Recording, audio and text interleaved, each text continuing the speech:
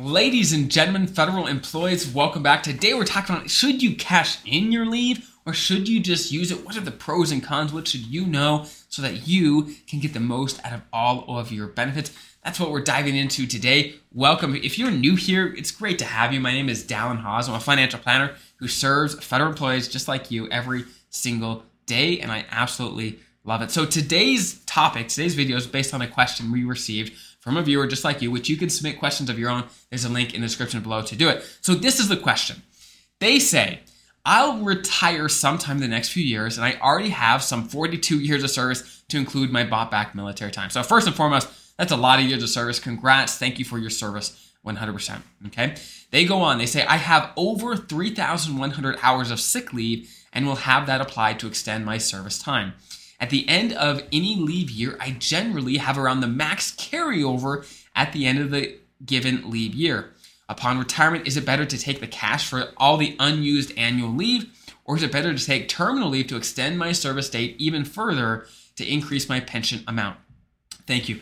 So this is a phenomenal question, and I get questions of this sort of on this sort of topic all the time. Basically, should I use it? Should I not? What should I do with this leave? And what are the pros and cons? Okay. So at the end of the day, if we took this situation in a vacuum, almost every single time, it's going to make sense for someone to actually use their unused annual leave, okay, to use that up and push out their retirement date. There's a couple reasons why. Number one, if you push out your retirement date and use that leave, you're going to get paid for that time, right? Just like we're working, you're going to get paid for that time.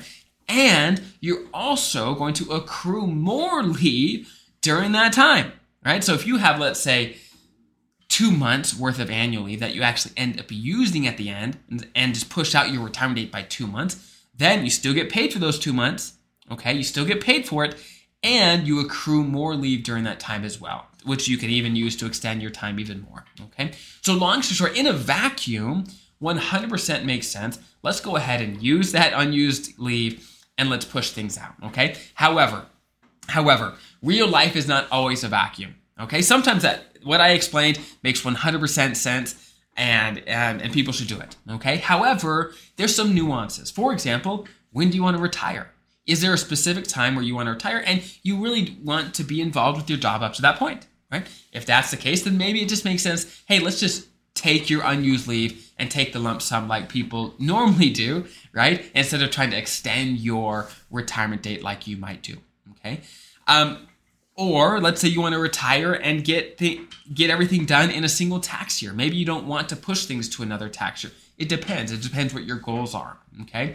But certainly just looking at, and again, in a vacuum, dollars and cents wise, certainly 100% if you're able to extend your career by taking that annual leave at the end, you're going to accrue more leave. And like you mentioned in your question here, that your years of service are going to be extended as well, which is going to increase your pension, increase your TSP. It's going to increase all of those things, which is helpful. But of course, you've got to make that work for your own life, your own career, and apply that again to real life. So I hope that's helpful. I've got other videos if you want more information on how unused sick leave and annual leave are handled at retirement. If you want more clarification, I've got other videos about that. And if you have a question yourself about your federal benefits and how to maximize things, whether it's your TSP, taxes, estate documents, or anything else, there's a link in the description below to ask your questions. So I hope that's helpful. Have an incredible rest of your day. I'll see you guys next time.